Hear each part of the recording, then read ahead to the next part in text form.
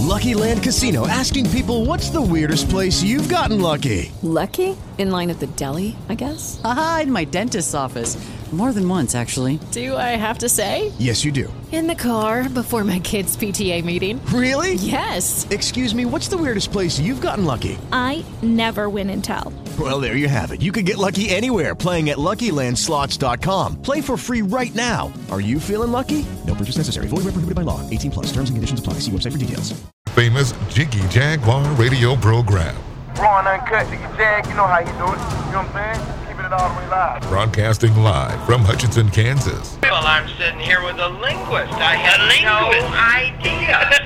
I didn't know you were, but I didn't know that you were a wordsmith. Call Jiggy right now. 267-22-JIGGY. Daddy Money. Hey, Jiggy, what's happening, man? Reminds me of that David Bowie song. Jiggy play guitar. It's a great name, man. Thanks so much for having me on the show. Presenting. I'm Mike Massey, and, you can catch me on Jiggy Jag TV and see a few of my trick shots there. Thank you very much. Jiggy Jaguar. I never knew what freedom was until I saw you lose yours. Topsy-turvy hour of the... Ah! There we go. Nope. I love it. Thanks for joining us today here on the world-famous Jiggy Jaguar radio program. We're going to talk to Mr. Blades today. Dan Perkins and IQ Al Razzoli.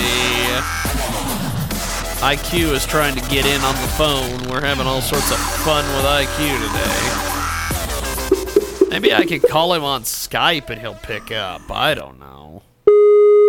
Maybe I can do that. I doubt I can.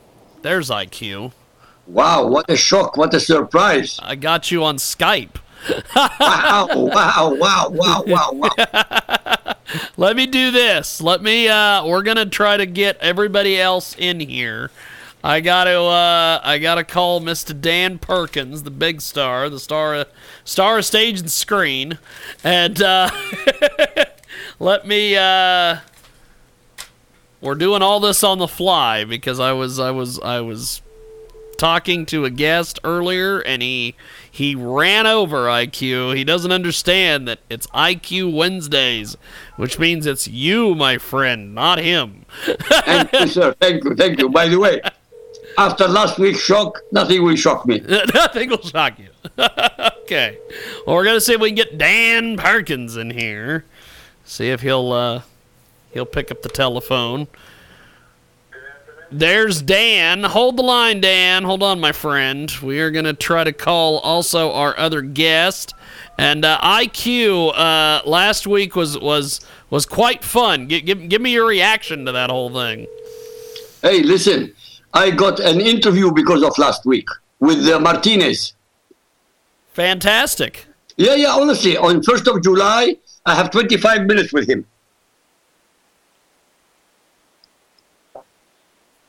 Friend, it's James Lowe with KJAG Radio. How are you? Hey, James, how are you, man? Pretty good, actually. I've got Dan Perkins, and we've got IQ Al Razzoli. And we are going to take off here. Now, IQ, last week on this program, you spoke with one of your mentors, and you ended up getting an interview out of that. You're going to be on the Bill Martinez show here very soon. Also, their agent is trying to put together, I've seen some of the emails, a speaking tour with churches and things where you'd call in on Skype and various other sources. Unbelievable. Believe me, it's a fantastic opportunity. It's amazing. We've got IQ Al Razzoli joining us today on Skype. We have Dan Perkins, best-selling author, and TheHill.com, as well as many other websites joining us as well. And then we have our special guest today. He has wrote a great book. It's called basically the new playbook that Trump is using and why it is working. We've got Mr. Blades with us today. And Jeff, go ahead and give us some information here, because you're a former Goldman Sachs banker turned advisor to senior Wall Street executives and CEOs. You've got this brand new book, The Trump Presidential Playbook, A Wizard's Path to the White House. IQ is a fan of Mr. Trump. Dan Perkins is a fan of Mr. Trump. At the risk of me getting things thrown at me in the studio today, I am a fan of Mr. Trump. So go ahead and go ahead. For today, Jim? That's pretty much what's going on.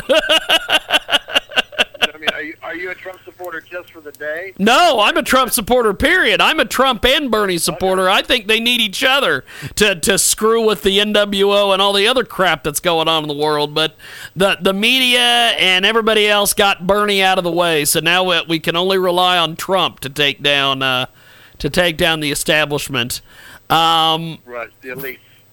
First of all, Mr. Blades, why has Trump won, and how is his rivals?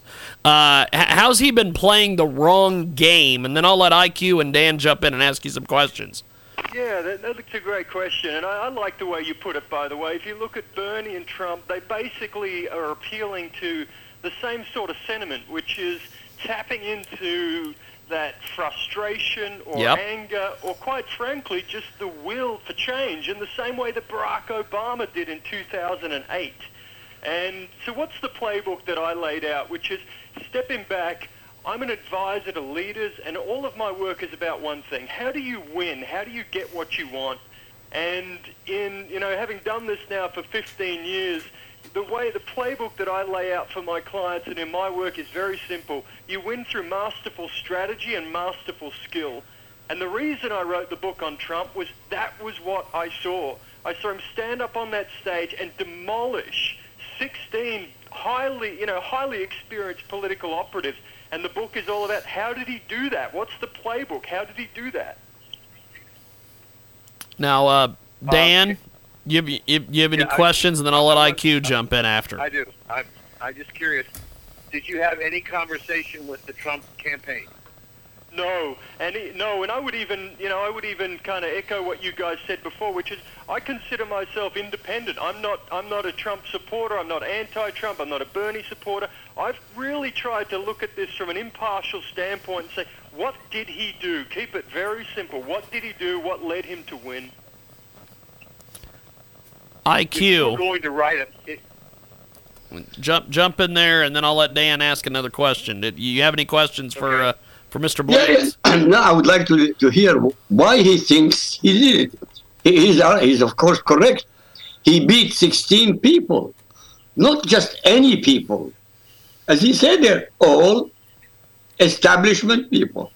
He beat them because he was telling the American people what the American people want to hear. They want America back. They want a great America. They want jobs. They want the barrier. They want a wall. They don't want Muslims who are not checked. I agree with them 100%. I said it on many interviews because many of the interviews that I have are with Christian groups. And they want a perfect man. I said, forget it. You want to have a perfect leader, you go to Cuckoo Land. You will find a perfect leader. But if you want a logical, decent, patriotic leader with all his faults, is Donald Trump. I call Hillary Clinton the whore of Babylon. That's in the Bible, by the way, just in case. Yes. The whore of Babylon. Why? She really is. She's not a prostitute. She's a whore. Why do I say not a prostitute? A prostitute is an excellent business. It's a professional. It's what do you call it? I call it a moral one. I don't call it immoral. The prostitute does a job. She gives pleasure to somebody. He gives her money, and each one goes home. She doesn't tell him she loves him. She doesn't lie to him. And it's an excellent job. Why? Because if these men don't have prostitutes, they will be raping women who are married or women who are not willing to have sex with them. Believe it or not, it's true. It's one of the oldest professions in the world. And it used to be, by the way, very highly regarded. In the Bible, by the way, there is absolutely nothing against prostitution. You won't find a single verse in the whole of the Bible against prostitution. Against somebody who is married and has sex with somebody else, yes, they stone her to death. But prostitutes, no. So my question is, why do you think he won? I honestly believe I know. He is a patriot. Americans for the last 40, 50 years, they've been indoctrinated by school.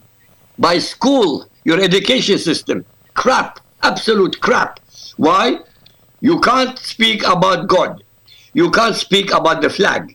You can't speak about the Constitution. You can't... Hey! I am an American. I have every right to speak on all of these subjects. And I am an American. I have the right to bear arms. And if somebody wants to take it from me, believe me, I'll put 2 bullets in his head. Back to you, sir. Now, Jeff, why do you think Trump won, and how have been the...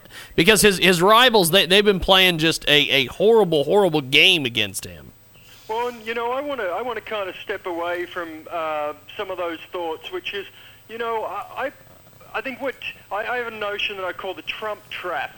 And the Trump trap is falling into the trap of paying attention to specifically what he said and missing what he's done. And I'll give you an example of that. The perfect example is when he issued a press release and then he stood at a press conference and he suggested placing a temporary ban on Muslims entering the country. And the point that I make, and this is really the notion, the specific answer to your question, how did he win? It's skillfulness. In doing that, what did he do? He drew to himself an enormous amount of attention.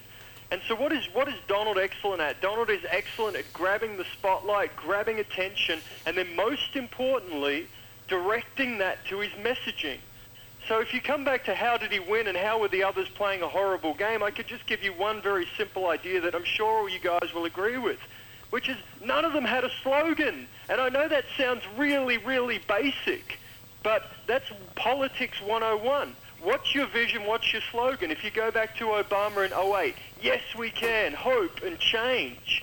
And what Donald was masterful at was not just designing 2 great slogans, we don't win anymore, which is really what grabbed people with the problem, right? A lot of people are feeling that they don't win anymore. And they hear that from Donald, they feel like he really gets them. And then the second part is he then moves them to make America great again. And the point that I'm making in the book, and I really do step away from all my opinions on it, which is the point I'm making is this is a game of skill. And if you want to win, get better than everyone else.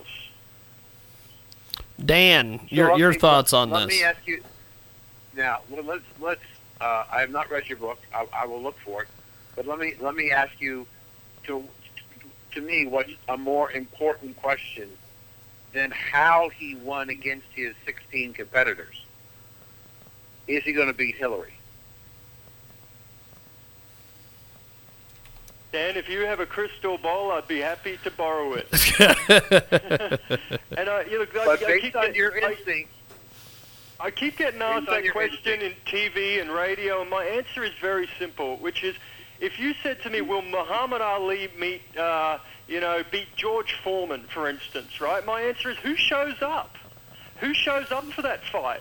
Muhammad Ali at his best will win that fight. Donald Trump at his best absolutely can do what he did to Hillary, what he did to the GOP. But Donald Trump at his worst is like holding a hand grenade. And that's where his real risk is. So will he win? Can he win? Absolutely he can. Will he win?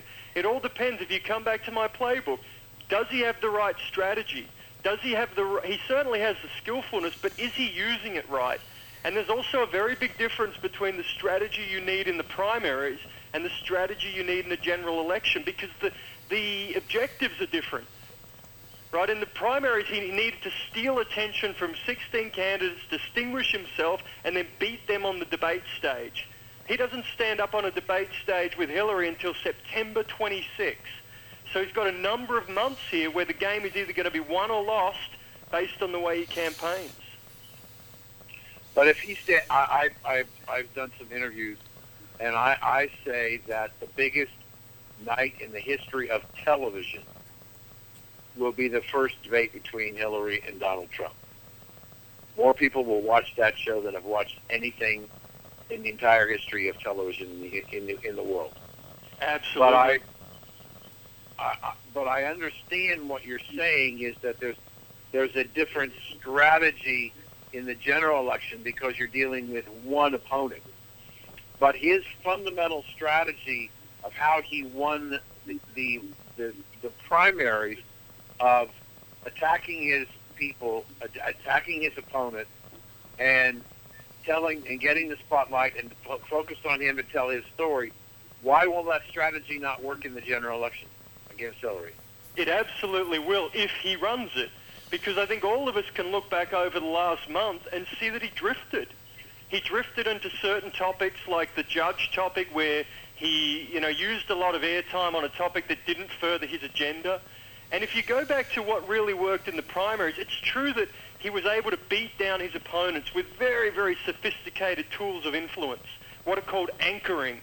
Anchoring Jeb Bush as low energy, anchoring Ted Cruz as Lion Ted, and he's doing the same with Hillary, crooked Hillary. Yet the key thrust of how he really beat them was optimism. He beat them with this optimistic message that's akin to yes, we can. This message of make America great again. And he needs to come back to that message. And Dan, I think that, the key parts of this as well is the ground game. Look, we all know this. When it comes to a general election, it's, do you have people standing at the booths? Do you have people knocking on doors? Does he have all the right infrastructure in place to run your general election? And he needs to move quickly to catch up. Well, the most recent report is that I saw that he had 70 people on his staff. Hillary has 700. Right, that's right. Just in staff. But so let me stay on subject, but change it just a little bit. The gentleman who is normally with me on Jim's show, Don Mazzella, is an old-time reporter, a newspaper guy who's wired. He told me last night on our show that he thinks there's going to be an announcement for a request for a grand jury on Friday against Hillary. So if Hillary is not the nominee, and it's somebody else, Uncle Joe or Bernie Sanders, does that change the dynamics of the opportunity for Trump to win? Absolutely. And I think that what you really, where I think that Trump has the highest probability of winning is when he comes back to that message that's so infectious. And it's that message that Bernie's supporters responded to and his supporters responded to, which is we do not win anymore. And to keep pounding away on the problems and to keep moving towards a new solution. And, I'm sure you guys watched his speech last Wednesday. That was classic Trump playbook. He came back to it and he beat up Hillary in nuanced ways. But what he kept coming back to was the idea of this America that we live in today is a shadow of what we can be. Let's make America great again. And I think as long as he can certainly position that against Joe. And Bernie, it's a different topic, right? That's a question, ultimately, right? That's a different question of, as unfortunate as it is to say, socialism versus capitalism. Now, IQ, sitting here listening to all this, what do you have to contribute here? I agree with what I agree with. There's hold on, the volume. I agree with what was said, that he should go back to what he was talking about. By the way, the speech he made was outstanding. I think he used a teleprompter for the first time. Anybody agrees or disagrees? No, he had used a teleprompter before.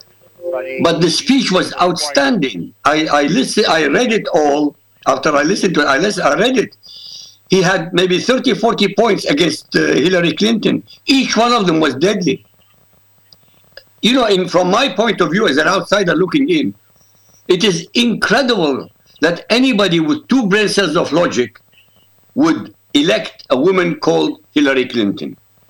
I asked the simple question: can anybody name 3 items that Hillary Clinton did, which was good for America? 3. Somebody said, well, why not 1? Well, I'm being decent. Can you name 3 items? Can anybody name 3 items, for God's sake? No. And if you can't name 3 items, why elect her? I don't get it. Back to you. IQ. Because it's time for a woman to be president, and she's the woman. You know what? I'm not saying it's time for a woman president. I'm just telling you that that's her message. Isn't it time for a woman to be president, and I'm that woman? Well, she's not that woman. I would rather have somebody from the street, a whore from the street, a prostitute from the street. Why should I have her? She's ugly. She hasn't done anything. She has not succeeded in anything except making money. Why should I have her? I can have any other woman. There are many women in politics at the moment who are infinitely superior to her. Infinitely. So just because she's a woman, that doesn't give her the right to be elected. And just because she's a woman... Sorry, go on. She's a woman. IQ, she's a woman named Clinton. In England they say, so bloody what? I mean, so bloody what? Because she feels like she is owed the presidency. That's with her correct. That's correct, but that's her perception. I'm not interested in her perception. I could say I am the son of God. That's my perception. But am I? The question is she? She's not special. There's nothing special about her. Everything she touched while she was Secretary of State, she destroyed. ISIS is the result of the destruction of Gaddafi. And she did it. And she was the one who gloated. We came, we saw, he died. I'll never forget that. Because at that moment, I said this was the biggest mistake America, England, and France ever did. By the way, when I say these things, you will find them on my radio interviews. They're on the record. Yeah. She failed. I want to go back to our guest. Have you written other playbook books? The first book that I wrote was How to Win on Wall Street, and it was a similar theme, which is step back. You know, no matter where you are in your career, you know, we could all apply this to ourselves on the phone too. No matter where you are in your business or your career, how do you build a winning approach? And really that is my focus with Donald. And you know, I would argue every day of the week, by the way, that Hillary does have a lot that makes her a great candidate. And that's what makes it hard for Donald. And I think what you're faced with here is a question of change, which is you've got, you know, whether people like her or not, you know, Hillary represents a certain level of stability. Again, some people don't want stability, they want change, whereas Donald represents something that's more like radical change. And my previous book and this book is all about that, which says, all right, so what is that path that you're laying out and how do you get there? And what both of them need to do is to be able to demonstrate to Americans, to voters, that their vision, their path is something that they can achieve. That's the real challenge for Donald, right? Donald's challenge is how does he move beyond the rhetoric to convince people, one, that his type of change is the right type of change, and two, that he can actually get it done. And what does he need to do to accomplish that? Comes back to messaging, right? It comes back to messaging, which is in every... You know, if you go back to the playbook, right, if I come back to where he started, he had some very clearly defined what I refer to in the book as messaging stacks. At the top of that messaging, there were 2 ideas. One is we don't win anymore. 2 is make America great again. Beneath that, there's a series of ideas as well, what I just refer to as the secondary messaging. The secondary messaging is you can't win if you don't have a border. You can't win if China's taking all of our jobs. And what I would suggest is Donald's key branch is to take what he did last Wednesday, and keep expanding on that idea, which says, okay, so these are the key messaging stacks. How do you keep driving those messages, filling in enough details so that people believe that he has the credibility and the skills to get it done, but while at the same time still sticking with the narrative? Remember, one of the things that I've been talking a lot to politicians about is that you don't win elections talking about policy. You win elections by selling a vision, and that's what Donald has done so well to begin with. And his next phase is to keep solidifying his vision and at the same time really, truly getting people to believe that he can implement it. We've got some great guests with us today. We've got Dan Perkins from thehill.com, our Wednesday regular IQ Al Rizzoli, and Jeff Blades, former Goldman Sachs banker turned advisor to senior white Wall Street executives, CEOs, and he's also the author of the great book, The Trump Presidential Playbook, A Wizard's Path to the White House. Now, Jeff, how is this election really going to come down to being a game influence? I think that the entire, there are two presuppositions in the book. One is that Donald wins because he's masterful at winning, right? People who are excellent at winning are able to develop winning strategy and winning skills. Yet the second real key idea in the book is really the entire book, which is an election is not about politics. It's not about being a politician. The job of being a politician is very different to the job of being a political candidate. And there's only one thing that matters in an election. Can you get someone to vote for you? And that's influence. Can you grab someone where they are and move them to action? That's influence. By any other name, it's influence, it's motivation, it's leading. And so if you ask me, the entire game is influence. There's nothing beyond influence as it relates to an election. IQ, do you have anything for Mr. Blades? I agree with him entirely. He's absolutely right. You have to have the message. Obama won by default. Yes, we can, and we want change. Change. He didn't tell them what the change was. He knew he was going to shortchange America, but the Americans didn't know that. So, the gentleman is right. Trump has to concentrate on the message and elaborate upon it. He has literally a winning hand. I cannot believe, it is impossible to conceive that we can have another 4 years of Obama, but called Hillary Clinton. It's the same garbage. The same garbage, literally. And it's a disaster. Donald Trump will be able to talk to Putin. He will be able to talk to the Chinese. He will be able to talk to all of them, by the way. He's not dismissing anybody. But our relationship, when I say our because an American, as if I were an American, the relationship between America and Russia is terrible. And it shouldn't be terrible. Russia, America, China, and Japan, and India should concentrate on Islam. Why do I say Islam? Because the greatest threat to humanity in the 21st century is fundamentalist Mohammedan Islam with or without weapons of mass destruction. 9/11 proved that. It's simple. When he said we should limit immigrants from Islamic countries, everybody was dumping on him. Why? He was telling the truth. If I were a president, I wouldn't allow a single Muslim coming into America without verification. Not one. Is that racism? No. Islam is not a race. Islam is a political, theological movement. Mostly more political than theological. They have no God. They call it Allah. Allah is not God. I have over $1.5 million worth of challenges to prove me wrong. Allah is not the same as the God of Jesus, Moses, and Abraham. So Islam is finished as a religion. It's a cult belief system. Since it's a cult belief system, they're not entitled to religious privileges. None. Every mosque is an incubator for jihad. Every single mosque, anywhere on planet Earth.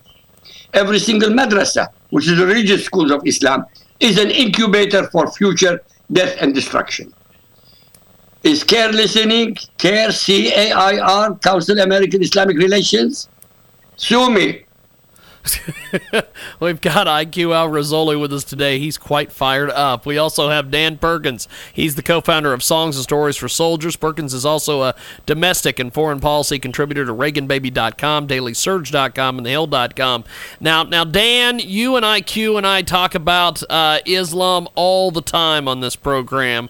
And Jeff, Perkins I know Dan's going to lay out some expert questions here with the whole Islam, following up there to Trump. So I'm going to let you do your thing. Jeff Blade's with us today here in our broadcast. Dan, you have the floor, my friend. Okay, I want to just follow up his last comment, then I'll go to the Islam. Yeah. One of the things, at 70-plus years of age, I have been around a number of presidential elections. I have never seen in either party the attack of the leadership of the party, Mitt Romney, who lost terribly to Barack Obama, and other people who are refusing to support or campaign. Isn't that going to have a significant impact on his ability to win in November if some of these major, quote, leaders are not even supporting him and not campaigning for him or are contributing money? Isn't that going to be a problem?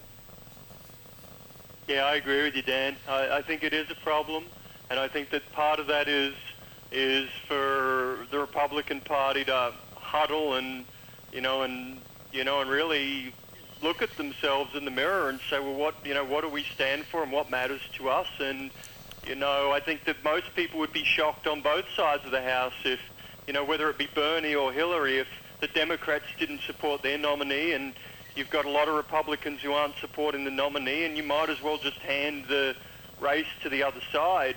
Yet I would also say, look, that is their privilege and that is their right. And I believe that it really comes down to Trump's ability to bring them all together. And look, the challenge in all this, right, we all know this, is that to appeal to voters in the primaries is often different to the way you have to appeal to them in the general. And the challenge for Trump is that Trump stood on a lot of toes in order to really eviscerate his competition in the primaries. But I agree with your sentiment, Dan. I think it's a real challenge for him.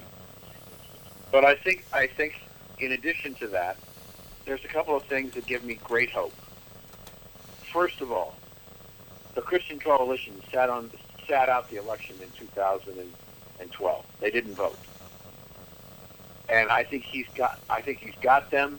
He had a wonderful conference last week with over 1,000 Christian leaders, resounding support. I also think he's picking up Democrats and independents who also didn't vote for Romney, who may swing the vote towards him as opposed to not voting for Romney. The Christian Coalition alone, had they voted, could have swung the election easily towards Mr. Romney, given the closeness of the vote. So I think he's doing certain things that is helping keeping the radical Republicans who are not supporting him. He's finding support in other areas. Let me go back to a question. I'll go back to one of my favorite subjects, and I want to bring IQ on this. There is a story circulating, IQ, in the American media, and it's the source of the story is our current Secretary of State John Kerry, who is quoted saying that the attack on the airport in Turkey yesterday was a result of the fact that ISIS is losing their strongholds in Syria and Iraq, and they're striking out, and these are attacks of desperation. He's trying to convince the American people that we have got ISIS under control. What do you say? He's bullcrapping. He's a buffoon. He's a jerk. He was always a jerk. He never did anything right. ISIS has expanded. They are not the JV group that Obama said they were. They have expanded. North Africa is completely now endangered by ISIS. Of course there are desperations, but I'll tell you what, there will be desperations in Europe. There will be acts of desperation in America. And what will Kerry say also? They are running away? They're not running. Every single Muslim is a potential ISIS. It sounds outrageous, I know. But I never deal with outrageous things. I deal with facts and reality. Each one of these guys, the three of them, They blew themselves up. Why did they blow themselves up? They didn't blow themselves up for Allah. They didn't do it for Muhammad. They didn't do it for Islam. They did it for the 72 virgins. You can laugh, but the joke is on the people who are laughing.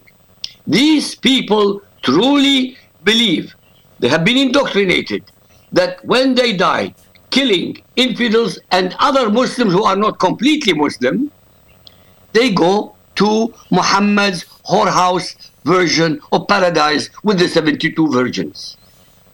None of them dies for Islam. Not one. Why do I say that? In Pakistan and in Israel, when they captured would-be terrorists, would-be suicide bombers, they had metal tins covering their penises. They asked them, why do you do that? They said because they wanted to have it safe when they get to the heaven, to their paradise. You can laugh. Those idiots cannot conceive that they are going to be into a million pieces when they blow up. What they're worried about is their penis. It's not a joke.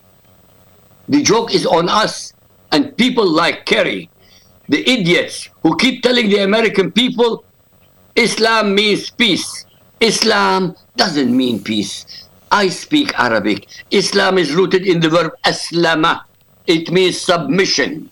Submission to whom? To a God. Which God? Allah. What Allah is? Allah is Muhammad. Muhammad authored the Quran. Nobody revealed anything to Muhammad. Can I prove it? Good God. It's on my website. It's in my books. And I have challenges to every human being to prove me wrong. 12 years later, none. Back to you. Dan. So, do you think that the fact that some of the cities that ISIL has held in Syria and Iraq for such a long time, Fallujah and Tikrit, that are being captured by the army, is that a sign of their diminishing strength, at least from a military standpoint? Yes, in certain areas in Iraq and Syria, there's definitely being defeated. But listen to this. The Air Force of America, since 2014, we are now 2016.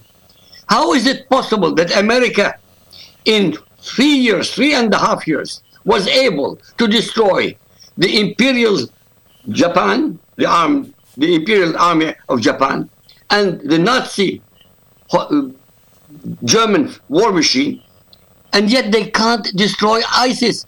Listen, it's unbelievable.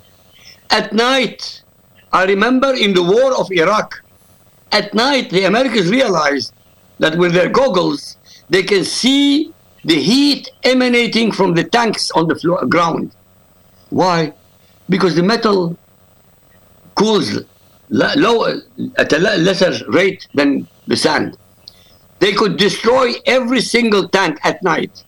And you mean to tell me, in the desert of Iraq, and Iraq is desert mostly, they can't see by satellite, they can't see from space or even drones, the hundreds and hundreds of vehicles of the Islamic State going on the streets? It's impossible. It's impossible. There is something going on. America supplies guns to ISIS. Through whom? Through their surrogates.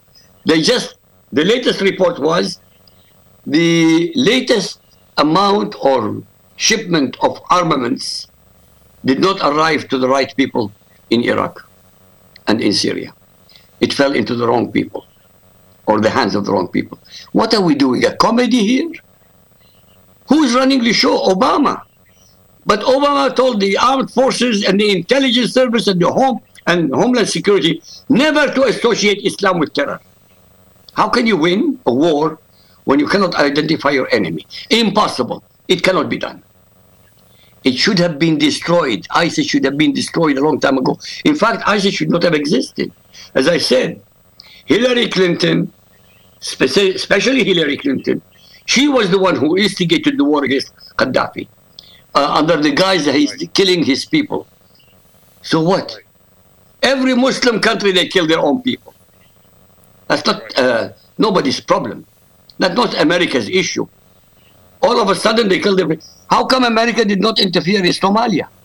Why didn't America interfere in the Sudan when they were killing millions of people? And I'm talking about millions of black Muslims and black Christians. Millions. Nobody intervened. Do you know why? They had no oil. That's why. So where are we? We create a monster, and then we try to destroy the same monster. America, under Hillary Clinton, and I repeat, Hillary Clinton, created the Frankenstein called ISIS. Can anybody prove me wrong? Please try, for God's sake. I would like somebody to prove me wrong. It's not arrogance, it's facts. We destroyed Saddam Hussein and removed the armed force, took the American army out under Obama. Everything that Obama and Hillary Clinton touched with Islam, we lost. In Somalia, in Afghanistan, in Pakistan, in Iraq, in Syria, in the Yemen, you name it. It's a loss. Over $4 trillion it cost the American taxpayer. And I'm not counting the number of dead, tens of thousands dead and wounded. What for? Why would America lose tens of thousands of American good life, young men and women, to help whom? Muslims? Why? Let them kill each other. Let them kill each other. They want us dead. They want us destroyed unless we change to Islam. For 1,400 years, starting with Muhammad, in the year 623 AD, in Medina, he declared war against humanity. Chapter 9, verse 5. Read it. It's in the Quran. Yeah. Now, Mr. Blades, what with all this today that we've been discussing, how do you think that that Mr. Trump will go in there and address some of these problems that IQ and Dan have both brought up today? Do you mean as president or as it relates to the election? As both, if need be. I think that you guys are onto, the important topics of today, and we haven't properly defined the enemy. I spoke to, a prominent military person this morning who pointed me to an article. There was an interesting article that pointed out the strategies that were adopted in Turkey. And these attack strategies weren't some, stupid, uneducated people blowing themselves up. I mean, this was an orchestrated attack. And so are they on the run? Are they getting stronger? Are they getting weaker? I don't think any of us know, but we do know one thing, which is the message from Donald Trump is very, very simple. We need to protect our borders. We need to protect ourselves. And perhaps differently to you, IQ, my view of the world is that we started this back in 2001, 2002. And if you said to me, what are Americans really focused on? I think what they're focused on is they're saying, hey, what are we doing at home? Where are we putting our money at home? And if we've spent $4 or $5 trillion in the Middle East and only have created more of a mess of it, what could we have done with that money domestically? And I think that's what you're hearing from Donald. You heard it from Bernie as well, which is what are we doing at home that makes our lives better? And I think what you're going to see is the challenge for Donald in the election is how does he distinguish what he would have done relative to what the previous administrations have done. And ultimately, even, if you go back to 2008, Barack Obama campaigned on the idea of extracting us from the wars, but where do we find ourselves 8 years later?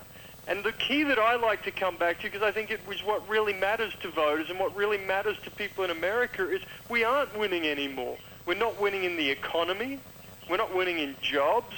Look at our debt-laden economy that wages have been stagnant for 15 years. And my view of the world is that if Trump comes back to his narrative, if you go back to what he said early, what did he say early? I'm about jobs, I'm about the economy, and I'm about strengthening the military.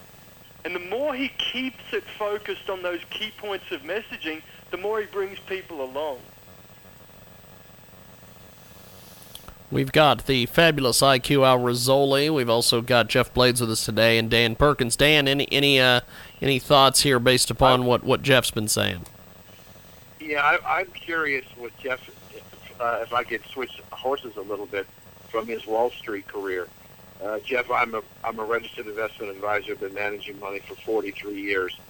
I'm curious about what you think the implications are for the vote last week in Britain of withdrawing from the EU. Dan, if I had that crystal ball, my friend, we would all be, we'd all have better insight. And look, I mean, I'm just going to tell you my personal opinion, and from talking to a lot of people on Wall Street in the last week, and that opinion is that it's making a mountain out of a molehill. We saw what the markets did today, right? And, And yesterday. And yesterday. And, the key phrase on Wall Street is that, Wall Street, the markets hate uncertainty. They do hate uncertainty. Yet, a lot of people on Wall Street are saying the same thing, which is, it is a shock to the system. None of us know how it's going to play out. But what you do know is one thing. People are still going to trade. People are still going to do business. We don't know what's going to happen to the euro. We don't know what's going to happen to the European bloc. But if you look at the past, if you look at the changes that have happened in the last 5 to 10 years, even though we're faced with more uncertainty in the future, I don't think that anyone feels good about what's happened in countries like Greece, Spain, Italy, let alone half of Europe. And so I think that what are people on Wall Street telling me? It's a mixed bag. But people were scared last week that we were headed into... I was a distressed debt investor, Dan, at the Carlyle Group, when the credit bubble burst in 2008.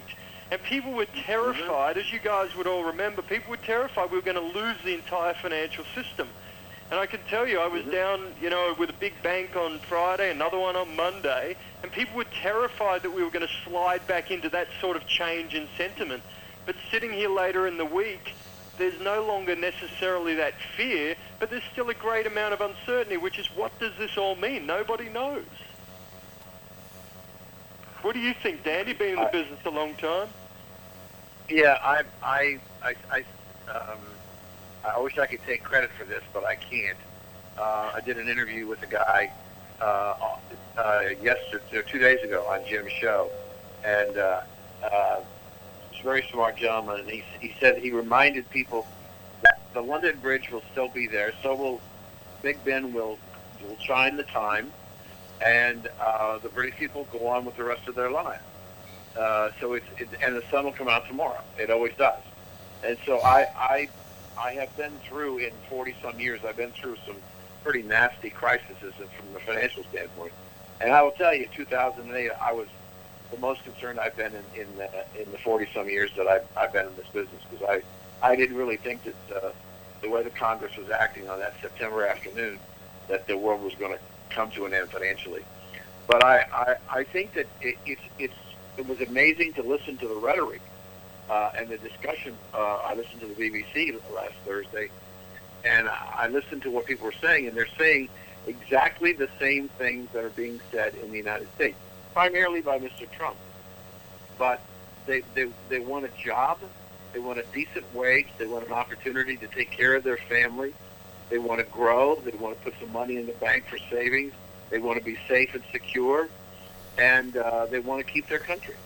And the way the EU was taking people, that wasn't going to be able to happen, because the central government in Brussels was dictated changes in almost 60% of the British law, and they were beginning, as other European countries who are members of the EU, are beginning to lose their culture.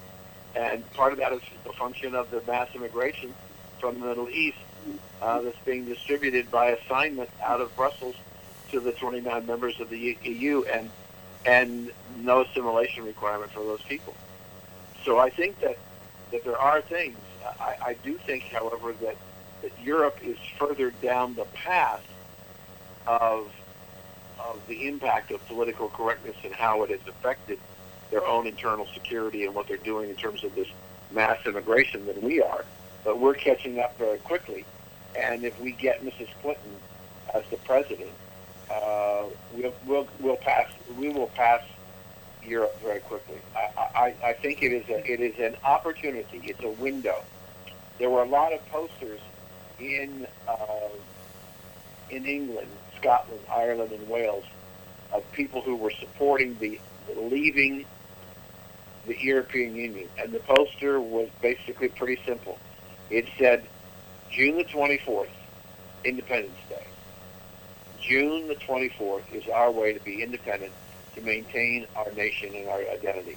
And I think that we have on November the 8th an opportunity for America to have a new Independence Day, to get rid of the Clintons, get rid of their power, and, as Trump says, take back the country and make it great again.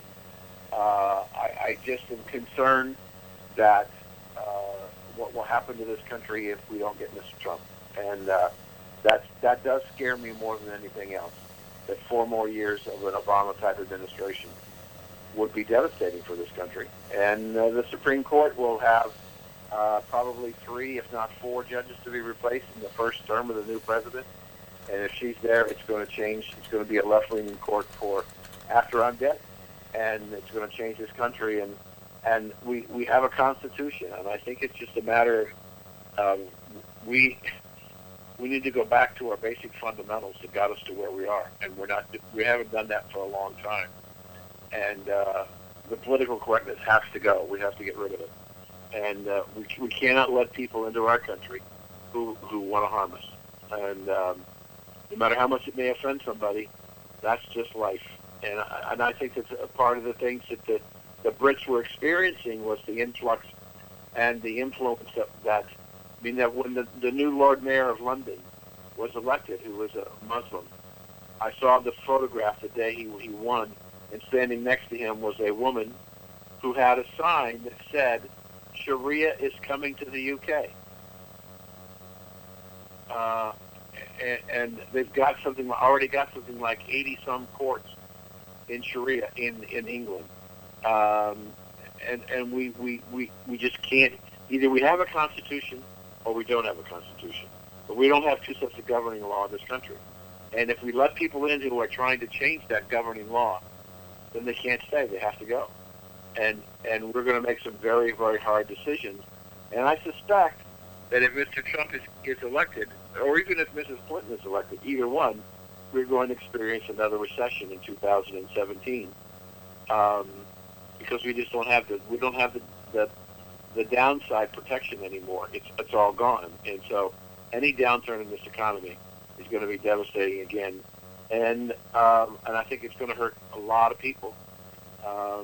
But if we have hope, I tell people, if you understand politics, and maybe your book addresses this, but if you understand presidential politics, I believe from the very beginning that one person can make a difference in this nation. I believe John Kennedy made a change in this nation.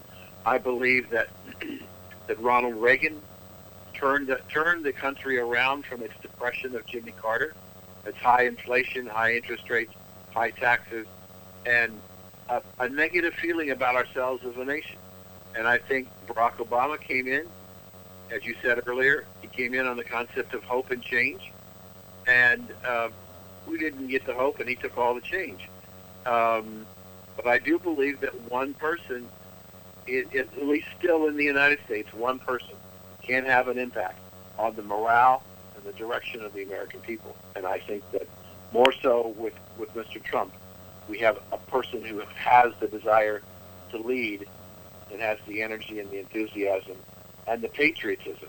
He's proud of America. I don't think Hillary is proud of America. Is that enough of my high horse, Jim?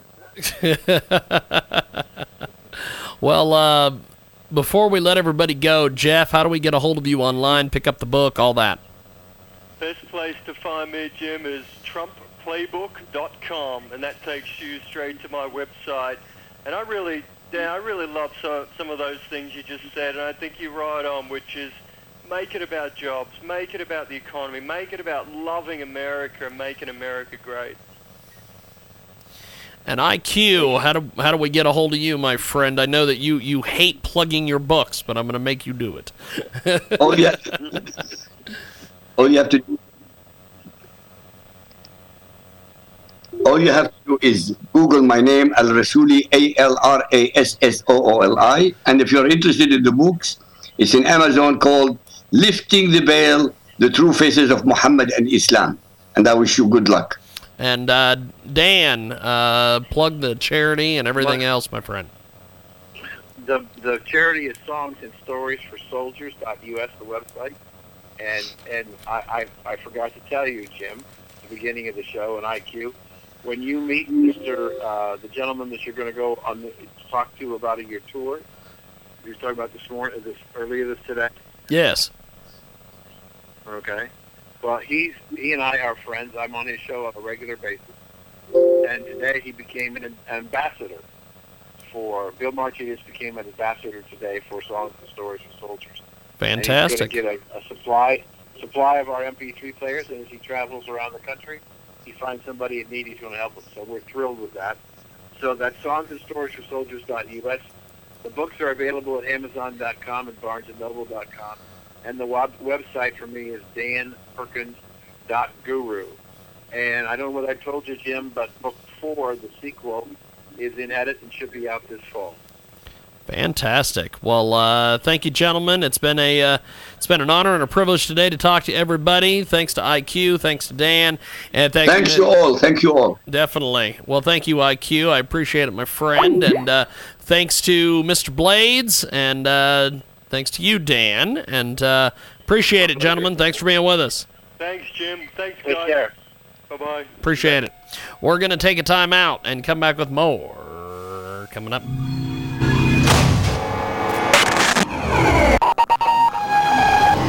Lucky Land Casino, asking people, what's the weirdest place you've gotten lucky? Lucky? In line at the deli, I guess? Aha, in my dentist's office. More than once, actually. Do I have to say? Yes, you do. In the car before my kids' PTA meeting. Really? Yes. Excuse me, what's the weirdest place you've gotten lucky? I never win and tell. Well, there you have it. You can get lucky anywhere, playing at LuckyLandSlots.com. Play for free right now. Are you feeling lucky? No purchase necessary. Void where prohibited by law. 18+. Terms and conditions apply. See website for details.